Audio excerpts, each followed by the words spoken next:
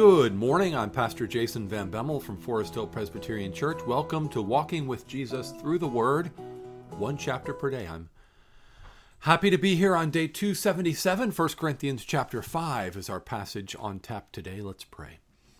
Father, thank you for your word, and thank you for day by day this journey through your word that has been a blessing, an enrichment to our lives as we grow in knowledge and understanding. May we grow in wisdom and love for you. Father, shape us to be more like Christ by your Holy Spirit in this time that we spend together in your word today. We pray this in Jesus' name. Amen. 1 Corinthians chapter 5. It is actually reported that there is sexual immorality among you, and of a kind that is not even tolerated among pagans. For a man has his father's wife, and you are arrogant. Ought you not rather to mourn? Let him who has done this be removed from among you. For though absent in body, I am present in spirit, and as if present, I have already pronounced judgment on the one who did such a thing. When you are assembled in the name of the Lord Jesus, and my spirit is present with the power of the Lord Jesus, you are to deliver this man to Satan for the destruction of the flesh, so that his spirit may be saved in the day of the Lord. Your boasting is not good. Do you not know that a little leaven leavens the whole lump? Cleanse out the old leaven, that you may be a new lump, as you really are, unleavened. For Christ, our Passover lamb, has been sacrificed. Let us therefore celebrate the festival, not with the old leaven, the leaven of malice and evil, but with the unleavened bread of sincerity and truth. I wrote to you in my letter not to associate with sexually immoral people, not at all meaning the sexually immoral of this world, or the greedy and swindlers or idolaters, since then you would need to go out of the world.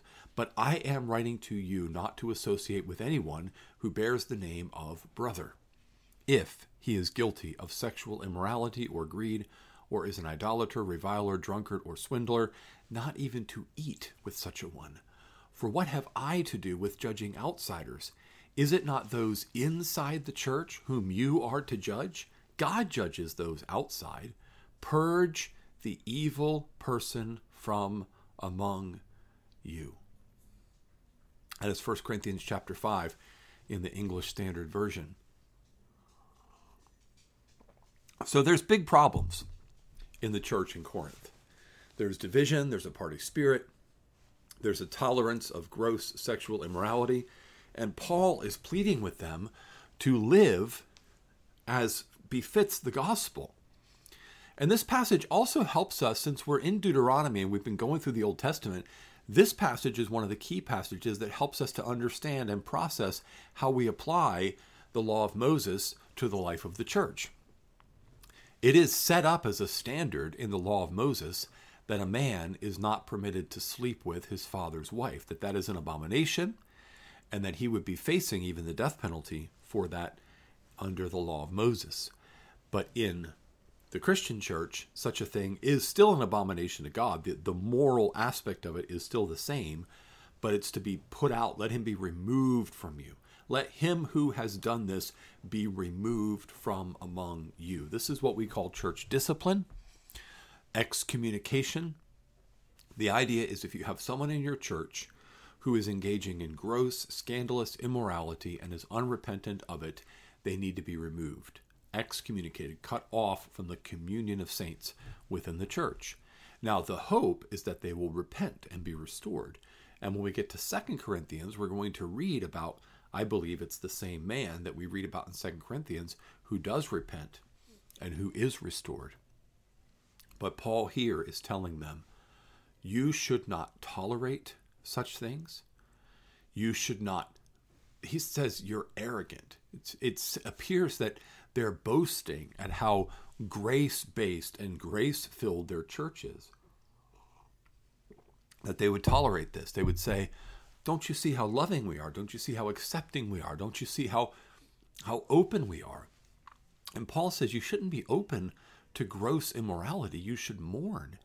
And there are Christian churches today, churches that call themselves Christian, who are open to and receiving of and even celebratory toward gross sexual immorality, that which the Lord declares to be immoral. And some of those proclamations are in the law of Moses, but this proclamation would have been in the law of Moses too. You can't sleep with your father's wife. So homosexuality, homosexual practice, transgenderism, those kinds of things, polyamorous relationships, those kinds of things are forbidden because they violate creational norms. They violate the fact that God made human beings, male and female, in his image for the lifetime covenant commitment of marriage. And that all these other things that come in to pollute and pervert and distort that should not be tolerated among God's people. The person can receive love and grace and be helped to repent, but the sin is something that they need to be led out of, not celebrated, certainly not celebrated by the church. And so Paul talks about the need to carry out church discipline. And then in verse 6, he talks about how leaven leavens. And leaven is really a biblical image of influence. There is influence. Just a little bit of leaven can leaven the whole lump. Tolerating a little bit of gross immorality. Say, well, it's only one guy. And yeah, he has his father's wife, and that's not right. But the fact that the church is tolerating it, that little leaven can leaven the whole lump. And then it becomes, well, sexual morality doesn't matter. It doesn't matter how you live sexually as long as you love Jesus, as long as you're following him. What does it mean to follow him? Well, it just means to, have warm, fuzzy feelings in your heart toward him, not to actually do what he says. But that's not what Jesus said. Jesus said, if you love me, you will keep my commandments. So letting that kind of thing in, this sort of cheap grace, easy believism, lawless Christianity, grace is a celebration of immorality, this false, perverse teaching, letting that into the church, it influences, it spreads. And Paul says, get rid of it. Get rid of it. We are to be unleavened. We in the church are to be unleavened. That means we are not to have the world's influence working its way through our congregations. Christ, our Passover lamb, has been sacrificed. Let us therefore celebrate the festival, not with the old leaven, the leaven of malice and evil, but with the unleavened bread of sincerity and truth. So here, Paul's taking these ceremonial aspects of the law and he's applying them spiritually to the church. Christ is our Passover lamb. The Passover lamb is a type of Christ. It's fulfilled in Christ. He takes our place. He bears the wrath of God. Because he has sacrificed himself for us, the wrath of God passes over us, and we don't fall under condemnation. Praise the Lord. But that also means that we need to apply the rest of the Feast of Unleavened Bread spiritually to the church, and that is to get rid of fleshly influence, worldly influence, no malice, no evil, sincerity and truth, purely devoted to Christ. That's what we should be doing. This is not, some people have taken verse 8 as that all Christians should celebrate Passover. No, that's not what this, let us therefore celebrate the festival. I've even seen that quoted. Let us therefore celebrate the festival. We're supposed to keep Passover. That's not what Paul is saying. That's nowhere in the context here. And it would be a direct contradiction to other things that Paul says, where he says basically, well, some people celebrate feasts and festivals and some people don't, but it's not a big deal. One does it, one doesn't do it. Don't let anyone judge you over that. Paul is not here giving us a commandment that we should celebrate Passover. He's giving us a commandment here that we should cleanse the church of sinful worldly influence and that we should be wholly dedicated to Christ in sincerity and truth. That is the fulfillment of Passover and of the Feast of Unleavened Bread. The Passover lamb's been sacrificed. Jesus has died. Now we're in the period of the Feast of Unleavened Bread being fulfilled, and that is get rid of the leaven influence of the world and stick with Christ. That's how we keep the festival.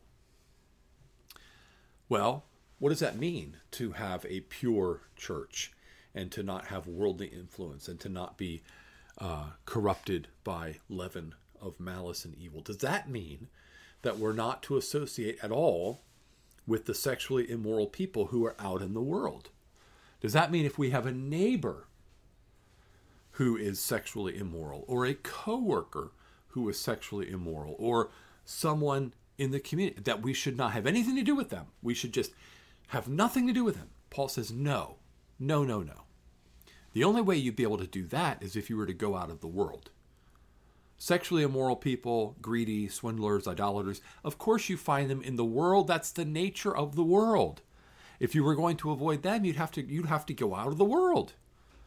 So Paul is not saying we shouldn't have contact with them. In other words, how are we going to be salt and light if we don't have any contact with the rot and the darkness, right? Salt has to be in contact with the meat to be a preserving influence. It's got to get touched up against the decomposition in order to preserve.